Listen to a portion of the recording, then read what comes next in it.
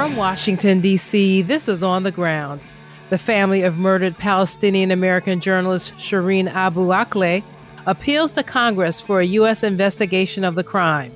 Any family of a U.S. citizen who is killed abroad expects their government to put its resources behind an investigation. This is the very least the Biden administration must do. They cannot rely on Israel's word. War criminals cannot investigate their own crimes. And for this month's deep dive into media and culture, I discuss with journalist John Jeter Abu Akleh's murder, as well as ongoing perception management of the Ukraine war and the economic fallout. If we were a functioning democracy, you would be hearing nothing else but we're in a recession, we're in a recession. But you don't see that. All that and much more coming up.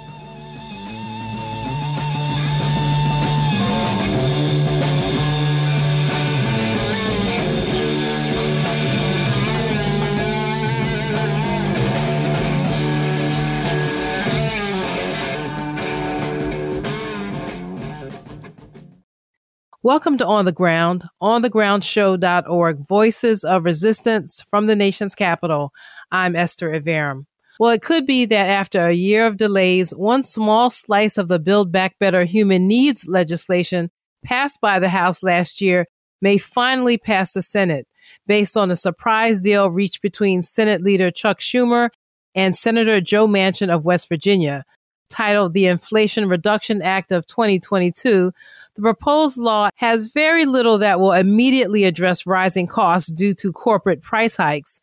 Rather, it invests $369 billion to address the climate catastrophe, including tax credits or consumer rebates for electric cars and efficient appliances, environmental and climate justice block grants to reduce pollution and improve public health, and a fee on the oil and gas industry for the methane pollution they flare, vent, and leak during extraction. President Biden touted the act at a Thursday press briefing at the White House. It will be the most important investment, not hyperbole, the most important investment we've ever made in our energy security and developing cost savings and job-creating clean energy solutions for the future.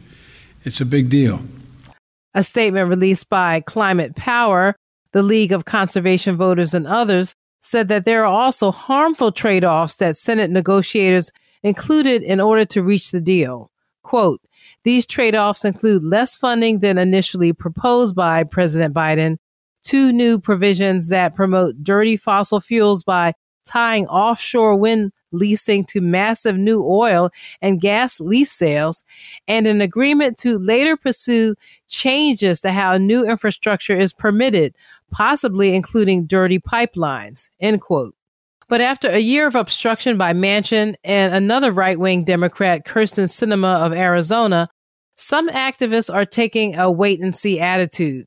Morris Pearl, chair of the Patriotic Millionaires, wondered whether the bill will even make it to Biden's desk.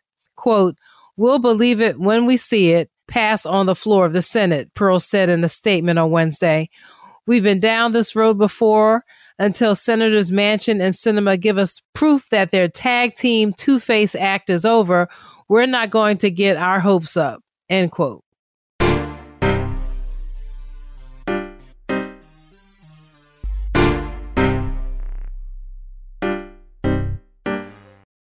And as just one example of how politics often overrides common sense in Washington, after this climate deal was announced, Senate Republicans were furious that Democrats might actually have a win and voted down another law called the Honoring Our Promise to Address Comprehensive Toxics Act, or the PACT Act, which provides care for veterans poisoned by exposure to chemical weapons like Agent Orange or by burn pits.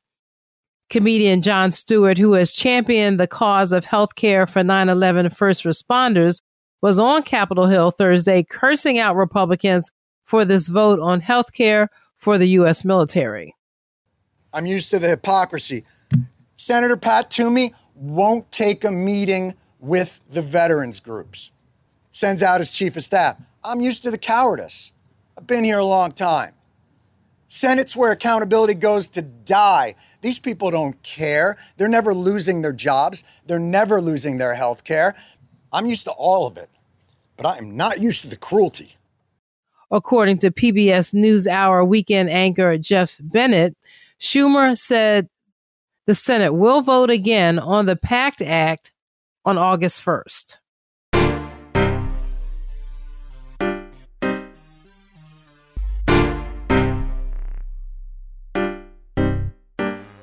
And finally, in culture and media, Russian Foreign Minister Sergei Lavrov said Moscow will soon propose a time for a call with U.S. Secretary of State Antony Blinken, in which Blinken has proposed discussing an exchange of prisoners held in Russian and U.S. jails to obtain the release of U.S. basketball star Brittany Griner and former Marine Paul Whelan, both imprisoned in Russia.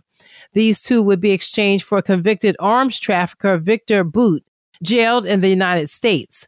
Lavrov told a news conference that talks on prisoner exchanges had been taking place since a summit in Geneva last year between Presidents Vladimir Putin and Joe Biden. He said a time for the call with Blinken was being worked out.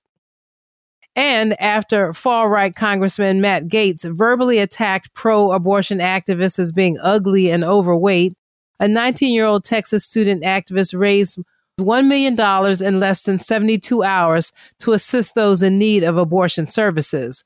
The student, who tweets under the name Olivia Juliana, responded to Gaetz's insults on Twitter, but he only responded back to her by posting a photo of her as if to prove his insulting point, subjecting her to a barrage of hate mail. But Olivia also received support totaling close to $1.4 million as of early Friday morning for the organization Gen Z for Choice. And those are our headlines and happenings. Up next, the family of slain journalist Shireen Abu Akleh. This is On the Ground. Stay with us.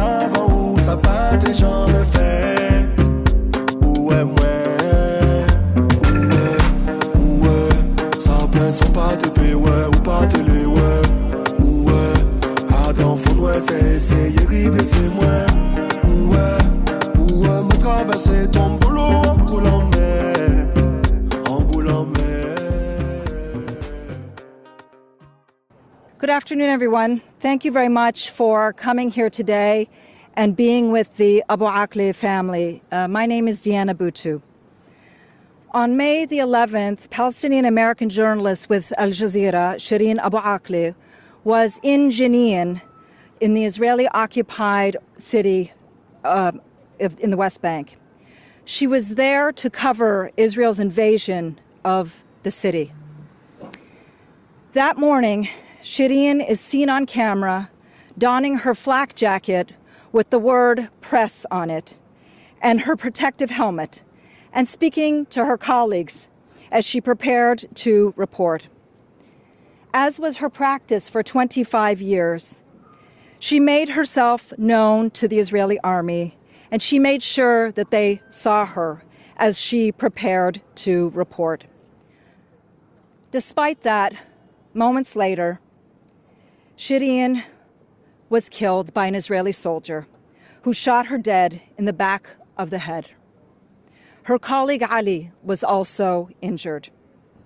As bystanders and colleagues tried to rescue her, they too were shot. As is Israel's practice, they tried to deflect and to deny responsibility. And in Shireen's case, despite the presence of numerous witnesses, they tried to do the same. Numerous newspapers and organizations had conducted investigations and concluded that an Israeli soldier killed Shireen.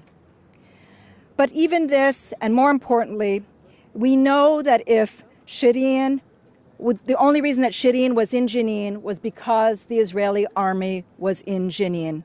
Had the Israeli army not been in Jenin, Shireen would not have been in the city either. She would be here with us today. Despite all of these reports and despite the promises made, the U.S. has yet to conduct an independent, transparent investigation, nor hold Shireen's killers or the government that killed her responsible.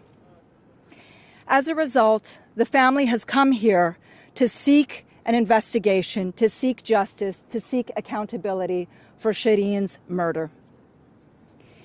It's shocking to me that they had to come here rather than the U.S. administration going to them. They had to come over here to seek justice rather than the other way around. Now, we all know that Shireen was a prominent journalist with Al Jazeera, but she was also a sister. She was also an aunt. She was also a mentor to so many. She was also a role model to so many. And she was a friend to so many, including to me.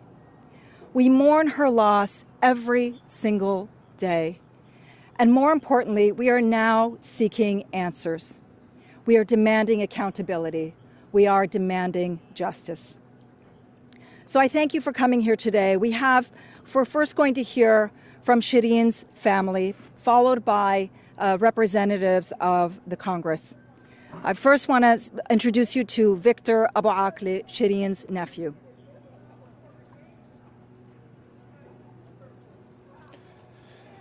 Thank you all for being here to bear witness to my family's search. Our search for the truth, our search for justice, our search to hold those responsible for my aunt's murder accountable. My name is Victor Abu Akleh, and Shireen Abu Akleh was my aunt. When I look at all your cameras pointing at me, I think of Shireen. My aunt Shireen worked as a journalist for 25 years before a highly trained Israeli soldier killed her on May 11, 2022. She was killed on assignment at age 51, the rest of her life stolen from her. We will never see her face again at our family reunions in San Francisco. Her seat at the Christmas table and Palm Sunday lunch will forever be empty. Millions of Palestinians who looked forward to Shireen's news reports will never see her face on the television again. She was the familiar face, the trusted voice, like a strong, knowledgeable relative who appears on screen to reassure you with the facts and analysis you need to make sense of the often absurd and cruel world around you. In a place like occupied Palestine, where you have so little control of your day-to-day life, knowing you will see the same friendly face every day was a great source of comfort for millions of Palestinians. Reports from the United Nations, the New York Times, CNN, and many others have concluded that Israeli soldiers killed my aunt Shireen. There is no doubt. But we are standing here now because we still have hope. Our spirit is strong. Our family, me, my sister Lena, my father Anton, and my mother Lisa came to Washington, D.C. this week because when someone you love is killed in a senseless way, anyone would want answers.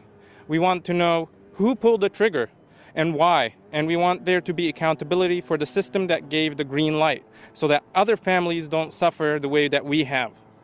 The reality, of course, is that in Palestine, our family's grief is not unique. Shireen wasn't even the first U.S. citizen killed by Israel this year. President Biden said that Shireen's killing was a loss to America, and we appreciate these words. But now is the time for action. Journalists should never be targeted while doing their job, no matter which country they're reporting from. There must be consequences for killing a U.S. citizen, a journalist, and most importantly, a human being. Thank you. Thank you very much, Victor. I now want to call Shireen Abu Akleh's brother, Anton Tony, to speak. My name is Anton Abu Akleh, and Shireen was my little sister. When President Biden was coming to Jerusalem earlier this month, I thought for sure he would meet with us. A U.S. citizen, a prominent journalist, beloved by millions of people, was killed by a highly trained Israeli soldier. President Biden was 10 minutes away. He never came to see us. So we had to come here to Washington, with support from a community of wonderful people who share our commitment to justice for Shireen. We were able to arrange meetings with more than a dozen members of Congress, some of whom are standing beside me. President Biden still hasn't agreed to meet us. We need him to hear from us directly so that he understands the pain our family and too many other Palestinians have endured. President Biden has the power to make sure that this doesn't happen again. We need him to follow his words with meaningful action. Shireen deserves justice, and our demand remains the same, a U.S. investigation that leads to real accountability. Thank you.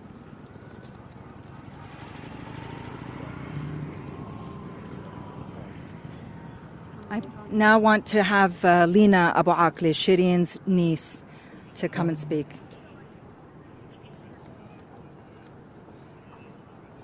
My name is Lina Abu Akleh, and Shireen was my aunt. On Monday, as we prepared for our meetings on the Hill, Secretary of State Anthony Blinken's office called my father and said we had an appointment with Mr. Blinken the next day. We went to his office with one specific action we need the Biden administration to take now: launch a thorough, credible, independent, and transparent investigation into Shireen's killing that leads to accountability. Any family of a U.S. citizen who is killed abroad expects their government to put its resources behind an investigation. This is the very least the Biden administration must do. They cannot rely on Israel's word. War criminals cannot investigate their own crimes. Too many Palestinian families suffer every day, as our family is suffering now.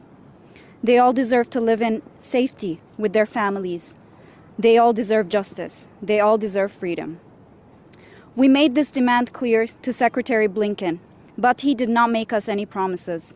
He did say that the Biden administration would be more transparent and keep us informed moving forward, which would be correcting an error that should not have been made in the first place. We appreciate that Secretary Blinken emphasized his commitment to accountability.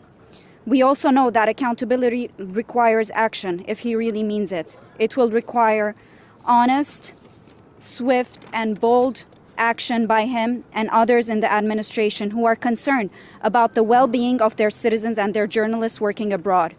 To the members of Congress that are here, all those of you in the U.S., Palestine, and around the world who have sent us messages of support and encouragement, thank you.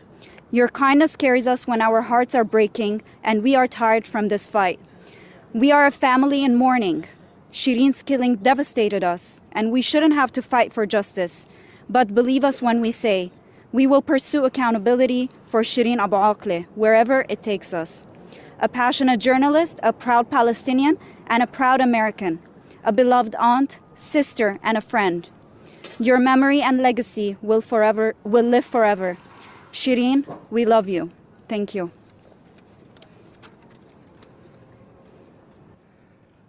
Thank you very much. I now want to call Representative Andre Carson from Indiana. Thank you. Thank you. Thank you all for weathering this extreme heat, and to the family, thank you. It's unfortunate that you have to mourn and suffer in this heat. As we continue to mourn the loss of this great journalist and fellow American, I believe that this was an attack on the Fourth Estate, the free press, which is vitally important to our society. You know, we need answers to hold the perpetrators fully accountable. From day one, the Israeli government has denied Shireen's murder. There is no reason for them to be conducting an investigation. You may not like that, but that's the truth. It makes it more important for our government to conduct our own investigation. Shireen needs justice. Every American killed abroad is entitled to our protection. Every human killed, American or not, deserves justice, Palestinians included, black folks included. We want answers. We need to ensure that these answers are accurate, that they are transparent, and that they are timely. It has been 2 months since Shireen's death, and we have yet to hold her perpetrators accountable. The State Department released their statements of the summation of the Israeli and PA investigations, but that is not enough, nor is it what our request has been from the beginning. We introduced an amendment to the NDA with language that has already passed the House and Senate for Jamal Khashoggi. Unfortunately, our amendment for Shireen hasn't been made in order in the Rules Committee. Now, this standalone bill requires a report on Shireen's death by the Department of State, the FBI in consultation with the DOD, and the National Director of Intelligence. We are urging our colleagues to see this as a free press issue, to put aside Israeli and Palestinian politics, and to see this for what it is, an attack on independent reporting. We're going to keep circulating our dear colleague until we get 218 original co-sponsors for this bill. We want to work with the family and advocates to build up strong support for the Justice for Shireen Act. We're also working to introduce another bill, the Justice for Journalists Act, this Congress, to require relevant agencies to report on the death of all American journalists killed in the line of duty. This fight for answers is unacceptable. Everyone deserves justice, including Shireen. Thank you to the family for being here. Thank you. Thank you very much, Representative Andre Carson from Indiana. Thank you for your support. I'd like now to call Representative Rashida Tlaib from Michigan. Thank you. Thank you all so much for being here. Good afternoon. Let me make sure. I'm sorry, just trying to find it. It isn't easy to come to Capitol Hill as a family. That you're here to ask that your sister, your aunt's life to matter to her own country. So I know it hasn't been easy for the family. Shireen's life was not disposable. Her killing was not an accident. Even as they tried to taint her name, it was impossible because Shireen was an incredible human being. Even as her family and those that loved her so much tried to mourn her death, they were met with violence and disgusting attempts to drop her body to the ground. This is the life of Palestinians in Israel. Even after death, the dehumanization doesn't stop. Our country can stop it, though. We must help stop the enabling of more death and violence by just looking away, right? They continue to look away. And it isn't lost on me at all that maybe if for some of my colleagues, that if they need to take out the word Palestinian from Palestinian American for her life to matter, that they actually would support it. It isn't lost on me or other Americans that we have different standards applied when it comes to Israel, even as they kill Americans, including 78-year-old Ahmad Assad, who was on his way from just playing cards with his cousin. You know, I was in my 20s. I don't know if you know this, Lena. I was in my 20s when I heard the killing of Rachel Corrie, how she was run over with a bulldozer by Israel. I knew when her family didn't get justice, that Israel would have impunity for future killings of Americans. The fact that Shireen's family is forced to come here and demand that the State Department and our government, the U.S. government, to get up, literally, to hold her killers accountable and prevent this awful tragedy from repeating itself again, again, and again. It's shameful. I remember Lena telling me, her niece telling me that this is what Shireen would have wanted. She would want to make sure that this doesn't happen to anyone else. When Americans are killed abroad, it is more or less standard procedure for our government to open an investigation. But when the murderers wear Israeli uniforms, there's complete silence. Poor Rachel Corrie's family to this day has been waiting for justice since 2003, and still nothing. Shireen wasn't even only an American murdered by apartheid state of Israel, but she was also part of the journalist community. That's why I'm proud to demand that Biden administration direct the Department of Justice, including the Human Rights and Special Prosecutions section, and the FBI and other relevant U.S. offices or agencies to launch a thorough, credible, independent, and transparent investigation into Shireen, Ahmad, and Rachel's murders. It is also clear that the State Department has comprehensively failed to live up to its mission to protect Americans abroad when they are murdered in the hands of Israel. This is why I encourage, again, my colleagues to stand up with us in regards to this. But one thing that I know, and Tony, Lena, Victor, I just want you to know I'm in awe of your courage. to get up every morning these last few days to meet with members of Congress and the head of state wasn't easy. I know your hope is that President Biden would agree to hear your plea for help and get the justice your family and our journalist community deserve.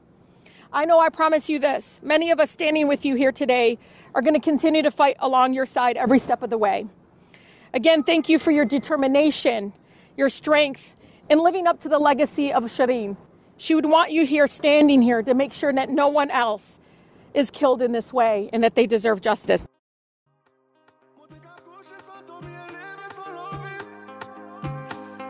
That was Representative Rashida Tlaib of Michigan, and before her, Representative Andre Carson of Indiana, who followed the niece, nephew, and brother of journalist Shireen Abu Akleh, all speaking at a press conference on Capitol Hill Thursday, July 28, 2022.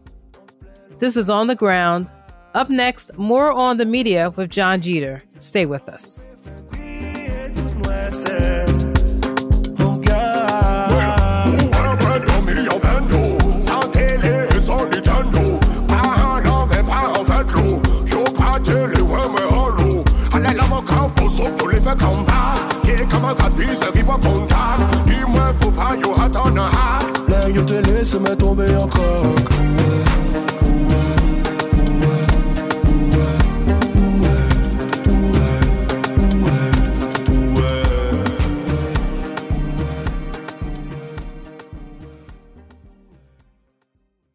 This is On the Ground, onthegroundshow.org, Voices of Resistance from the Nation's Capital.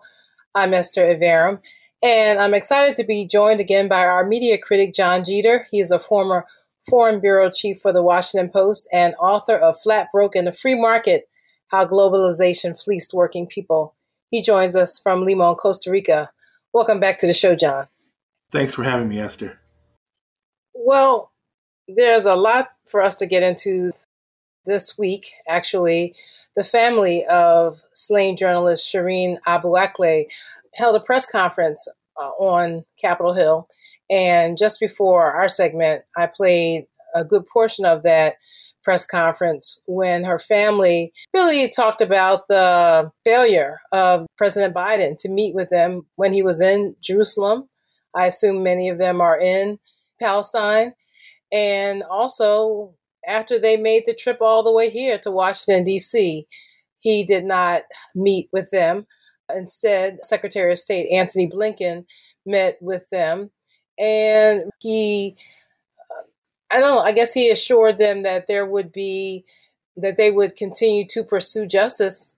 But it doesn't sound like the U.S. is actually making its own independent investigation into her murder and is instead allowing the Israelis to basically investigate themselves.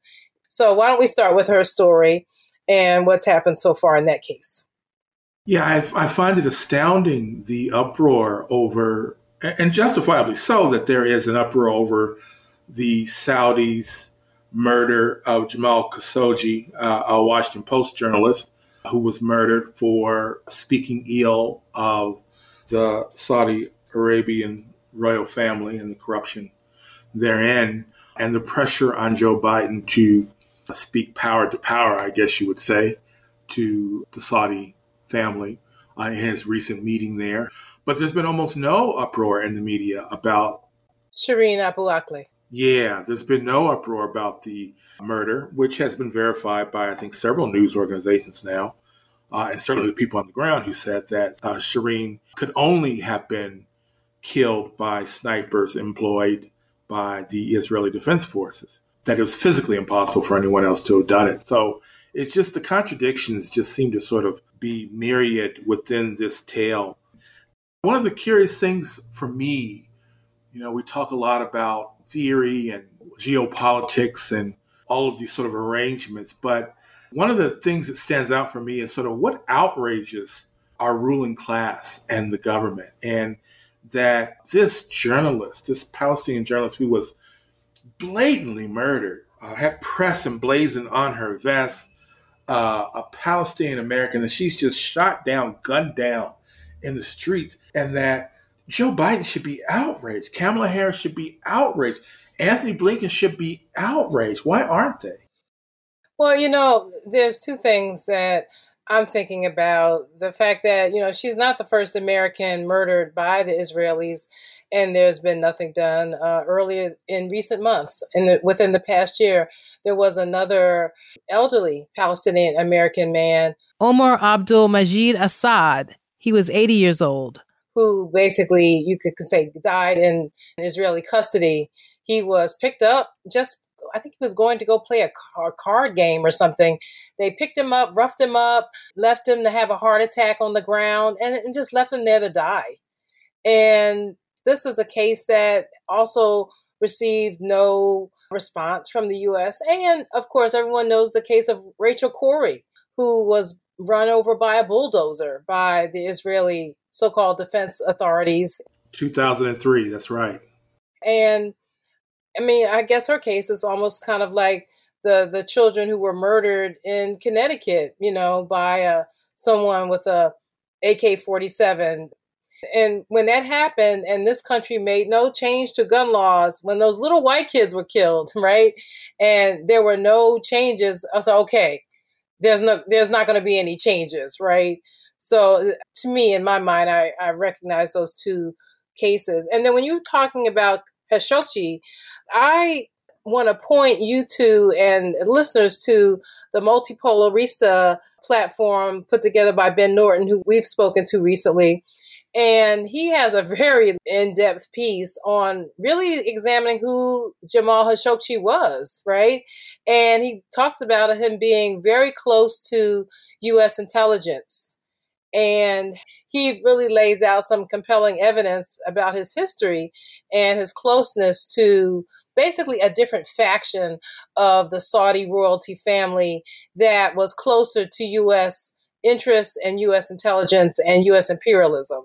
And so when you get all of that information, you put it together, then you can see why there is so much outrage by the elites in this country over his murder, as opposed to the murder of Shireen Abu Akleh. But I definitely would point you to Ben Norton and his site Multipolarista to listen to that podcast. And he also transcribes his podcast so you can read it as an article. Right. Yeah, he's one of the better journalists around. So they are in the press conference, people just heard, calling for a U.S. investigation into her murder. And definitely, they're very determined to stay on top of the story. And we, as committed journalists who want to honor all journalists, especially real journalists, we have to honor that and try to stay on top of the story as well. And there were two stories that I saw that I thought are related to her murder earlier this month. Earlier in July, the House Rules Committee blocked an amendment to the National Defense Authorization Act that would have amended the Espionage Act to prevent continued abuse against journalists, sources, and whistleblowers. And I'm reading this from the group's Rights and Dissent. And they say that had the Rules Committee approved the amendment put forward by Representative Rashida Tlaib of Michigan and supported by Representative Ilhan Omar, Congress would have had a floor debate on the first substantive reform to the Espionage Act since the 1920 repeal of the Sedition Act. Instead, in a purely political decision, the Rules Committee ruled the amendment out of order. So this is a Democrat-controlled committee. We have to remember that.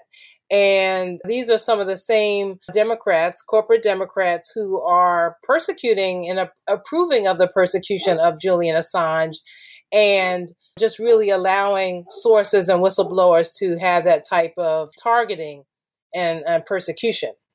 Yeah, I would imagine that the reason that they struck down this proposal or they wouldn't allow it to proceed is precisely because of Julian Assange and because they want to use Julian Assange to send a message to all honest journalists of good faith and whistleblowers that this will not be tolerated, particularly as the United States devolves into its late stages of capitalism, which we know is fascism.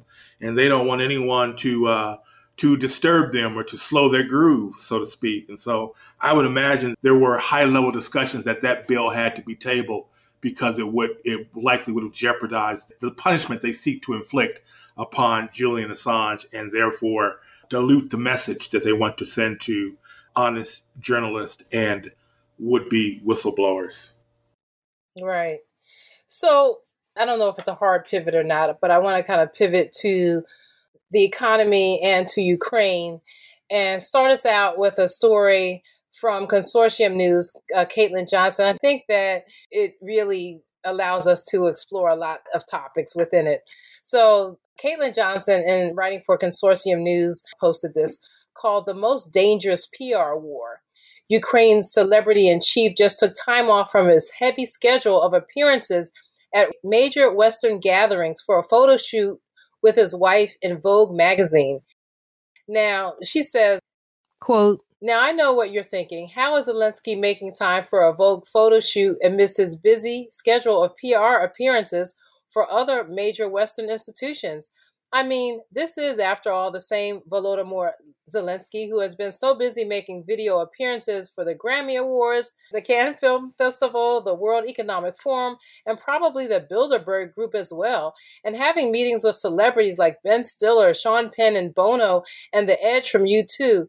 It's as busy a PR tour as he could possibly have without having a discussion about the strategic importance of long-range artillery with Elmo on Sesame Street. And also, isn't there like a war or something happening in Ukraine? You think he'd probably be somewhat busy with that too." End quote. So, she's poking fun at it, but it's very serious. And it just kind of the latest in this perception managed war. We talked about that before, being more in an information war as well as an economic and hot war.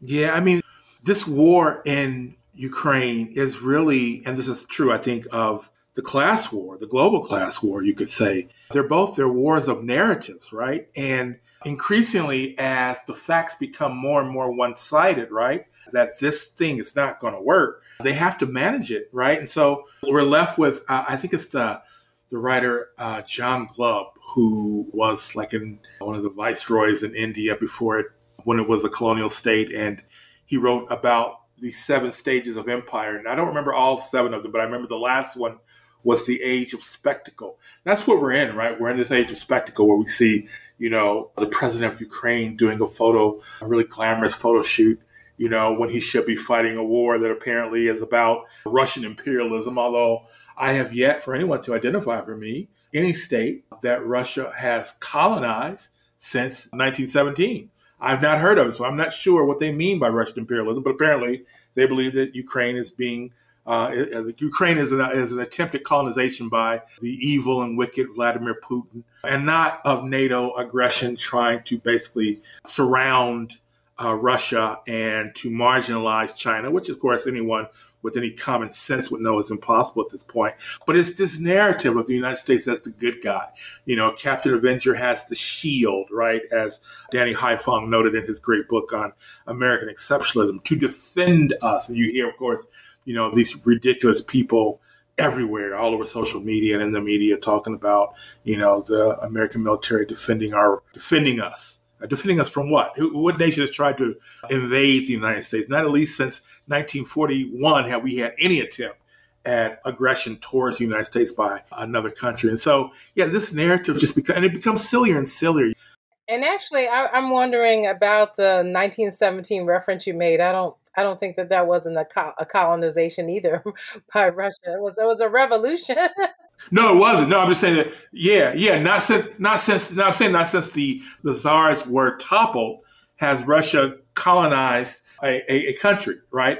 There's been no imperial ambition by Russia, And I'm not saying that Russia is innocent or anything like that, but I'm saying they're not imperialists. They've not been imperialists for more than 100 years. That's just a fact if you understand the meaning of imperialism. But it's just this war of narratives in which Russia remains the bad guy despite the best available evidence, which says that we're the bad guys. NATO is the bad guys. Germany, France, the UK, the United States, Canada. We're the bad guys. Russia, if nothing else, is just defending its interests and its territories. If we left them alone, there would be no beef, right? It's not, this is a beef entirely of our making. And so, yeah, this narrative becomes important because what's the Voltaire saying about if you can make people believe, I can't remember the exact quote, but if you can make people believe the most incredible thing is you can get them to commit atrocities. That's Ukraine, right? We're supporting avowed neo-Nazis in a war of aggression against Russia. And it's because we believe that Zelensky and his wife are somehow these cultural iconic figures. And like Madonna, who basically stole her entire repertoire from Black people, that he's on the cover of Vogue, these fabulous clothes. It's just, it would be funny if it weren't so tragic.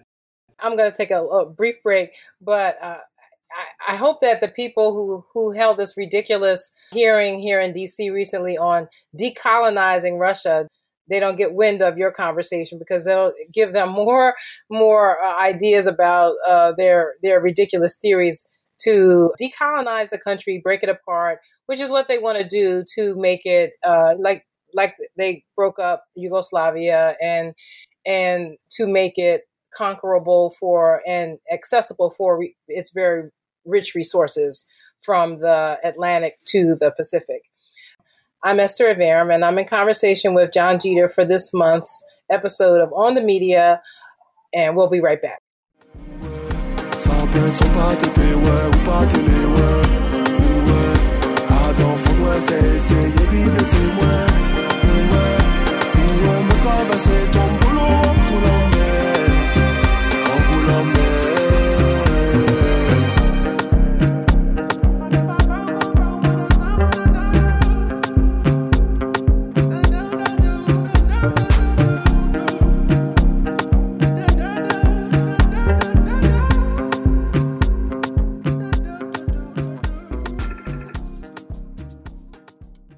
This is On the Ground, onthegroundshow.org, Voices of Resistance from the nation's capital. I'm Esther Iverem, speaking to John Jeter for this month's episode of On the Media. And John, before the break, we were talking about the perception-managed war that we're in and President Zelensky on the cover of Vogue. But the other perception-managed issue is the economy. And there were all these draconian sanctions put on Russia right after the start of their invasion of Ukraine. And so you remember President Biden announced at his State of the Union address that the ruble would be rubble, but the ruble is stronger than ever. Europe is struggling. They just announced rations of natural gas, as the fall and the winter approaches. There are serious consequences for not only Europe, but also the United States in terms of the economy and also for food and just the economy in general for the globe because of these sanctions. And now as the war is going very badly for Ukraine, now the U.S. seems to be pivoting toward Taiwan to maybe deflect our attention. I don't know. Very crazy imperial overreach, I guess, as Gerald Horne called it last week. Yeah, the connections, I think that's what the media fails to do. And we've talked about this a lot, Esther, the contextualization of, war and poverty and, of course, racism, as Martin Luther King told us. The reason Ukraine and the United States is so interested in Ukraine is because the corporations in the United States are having a harder and harder time making big profits from the American population, who are more and more in debt, stressed financially, and can't afford to buy the goods and services that the corporations produce. And so they have to go overseas to squeeze other markets for sometimes raw goods, sometimes for their workers. But Ukraine is one of those places where basically the intent was to loan them a lot of money. Now it's to sell them a lot of weapons. But of course, those are very finite programs. They have an end date. And so, they have to scour the world. Well, what's happening right now, and you see this everywhere around the world. You see it in Sri Lanka. You see it in Italy. You see it in Greece. You see it in Argentina. South Africa is about to explode. This unrest because the macroeconomic system they've imposed on all these countries around the world, basically since certainly beginning with the Reagan administration and really sort of accelerating with the Clinton administration, is this what we call neoliberalism, which favors capital at the expense of workers. Well, Now we see it at home, right? It was announced that the United States economy, the GDP, our production of goods and services overall, has shrank for the second consecutive quarter. First quarter, it shrank by 1.6%. This quarter, by 0.9%. Yet, despite that fact, you don't see much of an uproar. I went to the New York Times and the Washington Post just to see what they said about it. And it's on the front page of their internet edition. But down below, I thought the headlines would be shrieking that the economy has shrank for the second consecutive quarter, which would mean, by most estimates, that's the typical definition used for a recession, 2 consecutive quarters of economic contraction, right? It's used around the world. It's typically been used to define recession in the United States. And yet they buried these stories. And I even see attempts in the mainstream media to say that that is not the 2 consecutive quarters of economic contraction, GDP contraction, is not the definition of recession. Well, it always has been. And so it reminds me very much, because I'm old, of how they changed the definition of unemployment. I think it was in Reagan's first term, where unemployment was such a problem that they had to redefine it just so it could look manageable to the American people and to sort of keep people from pouring into the streets in protest. I think this is very much the same thing. I think right now, the United States, both parties, Democrats and Republicans, are just throwing stuff up against the wall to see what sticks. They have created this tempest, and it ain't a teapot. It's the world over, right? And they're trying to figure out how can they keep people watching, the Kardashians and Real Housewives of Atlanta, right? But don't go out to the streets, don't cause problems, don't demand health care or lower prices for food or, none of that, right? And so, this is all very much staged, but the media is a study in managing decline, right? Managing oppression. So, if we were a functioning democracy, you would be hearing nothing else but we're in a recession. We're in a recession. But you don't see that. There's very little talk of it so far. Maybe that will change in the upcoming days, but there's very little talk. And they've covered the economy, rising prices, but they never connect the dots. There are a few other pieces of this that I want to bring in. I think you know that on Thursday, Biden announced the Inflation Reduction Act of 2022. And it's a basically greatly diminished version of what was Build Back Better, like last year, and that had so many different needed benefits for the American people, like a child tax credit and free community college and, my goodness, Medicare negotiated drug prices and so many things that I can't even remember right now. But this Pared Down Act is really dealing with the climate, some aspects of the climate portion of Build Back Better, things that are needed to address the climate catastrophe. But it's not really necessarily dealing with inflation. But because we're in the run up to the midterms and the Democrats are in a fight for their lives, they see that they may, because of this disastrous opinion around abortion, they feel they may have a chance to not to have such a total defeat in November, and that they may hold on to, one of the houses of Congress, if not both. They, despite the gerrymandering by these Republican state legislators. So it's being couched as an inflation fighting act, but it's very little really dealing with inflation. 2 other things have not received much notice in mainstream media, but a labor advocate leaked the draft of legislation co-sponsored by Henry Cuellar, which would basically weaken minimum wage laws. And this came out this week. I'm reading from a piece in Common Dreams that said labor experts and advocates expressed disbelief and outrage as the details of an unconscionable new bill purporting to expand flexibility and choice in workplace came to light, condemning Democratic co-sponsor Henry Cuellar for proposing the gutting of minimum wage protections. And so this is amazing. You have to go read this piece in Common Dreams. And it's very connected to this strategy of basically blaming the benefits that people received during COVID, saying that they want to increase unemployment to fight this looming recession and inflation, blaming workers for making too much money, blaming workers for fighting for better salaries. And so this guy comes along, Cuellar, who the Democratic machine just backed to the hilt to defeat a progressive young Jessica Cisneros in Texas. So, with AIPAC money, everything, guns blazing to defeat another progressive from coming into Congress. This guy, Henry Cuellar, is the one proposing these measures to say, 725 is really too much for most people in this country, And then we don't have time to get into it, but I want us to keep our eye on the Biden administration's new effort to restart kind of a clone of the TPP. It's called the Indo-Pacific Trade Talks. And this is something that will basically, be a new attempt to create this knitting together of new trade relations for countries and corporations around the world that will attempt to bypass what are human rights laws around labor and environmental justice. Right.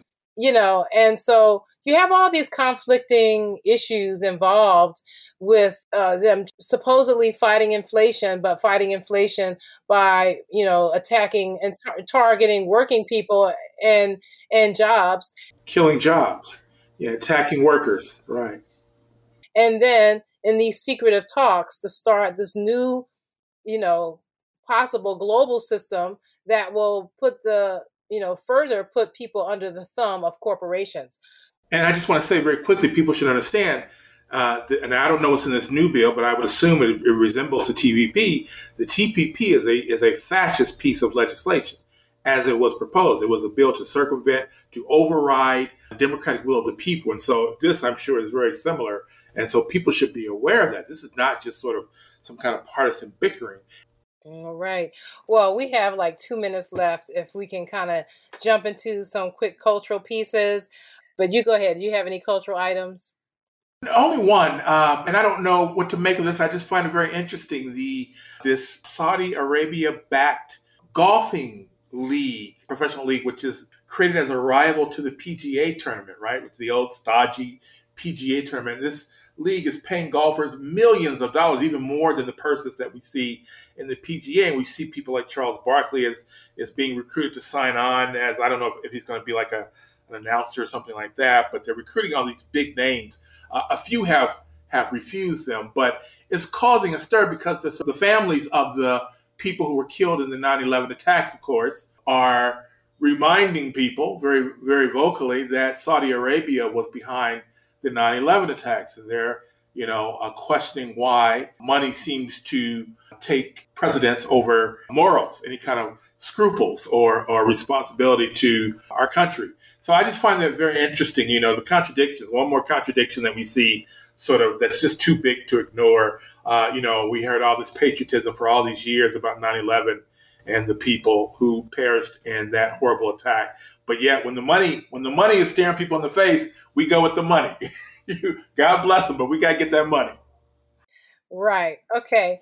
So I saw this on Thursday, and this is a group, I guess, called Juice Media, I think out of Australia. And it's really focusing on the U.S. Supreme Court. So maybe we can go out with this. I'm sure I'll have to bleep a lot of it. Hello, I'm from the U.S. government. No, not that. Or that. Your actual government, the Supreme Court. You know, the guys who brought you voter suppression, Citizens United, and this global terrorist, SCOTUS. Even at the best of times, SCOTUS gives zero fucks about democracy. We answer to nobody, we overrule laws made by Congress, our justices are appointed for life, and you don't even elect us. To be fair, you barely elect the people who do appoint us. But here we are, and now that we finally have enough Federalist Society nutjobs on the bench, bench, we'll be using this court's unchecked power to wrong some rights, like the right for women to have no control over their own bodies, the right for kids to be indoctrinated at school, the next mass shooter's right to flaunt their weapon in public, and the right for polluters to kill even more of you in heat waves, floods, and fires. But we're only just getting started. In our next term, we'll decide if Republicans have the right to steal the next presidential election. That's right, we'll be ruling on the theory of independent state legislature. Independent state legislature is a judicial fart cooked up by these three bandits who helped steal the 2000 election in what's widely regarded as one of our shittest rulings ever. The theory proposes that during presidential elections, state legislatures have the power to ignore your votes and choose their own electors, which is handy if none of your favorite presidents have won the popular vote this century. And if state courts try to stop this by upholding their constitutions, the theory says SCOTUS should step in to decide the outcome of the election. Yep, just like what happened in 2000. History was almost repeated at the last election when Il Duce asked us to use this very theory to invalidate your mail-in ballots in a bunch of swing states. Unfortunately, we didn't quite have the numbers to help him out back then. But now, we do. Trump 24. Brought to you by SCOTUS. SCOTUS. Authorized by the Department for Thinly Disguised Plans to Usher in a Theocratic Christian Regime.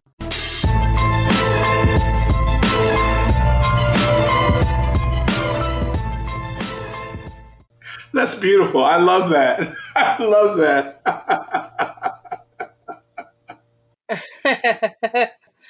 And that was from the Juice Media from Australia.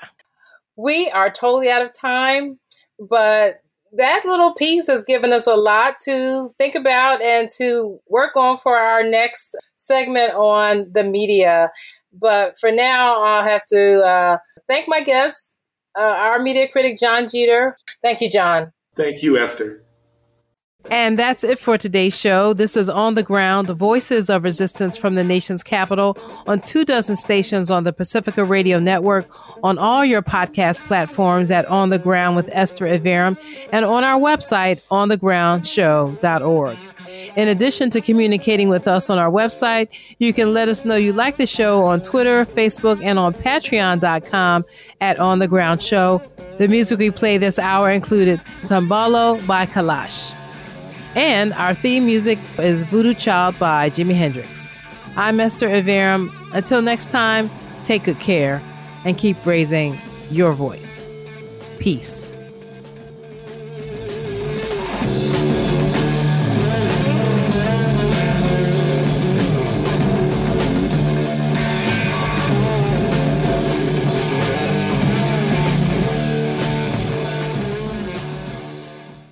On the Ground is a totally listener-sponsored, supported show.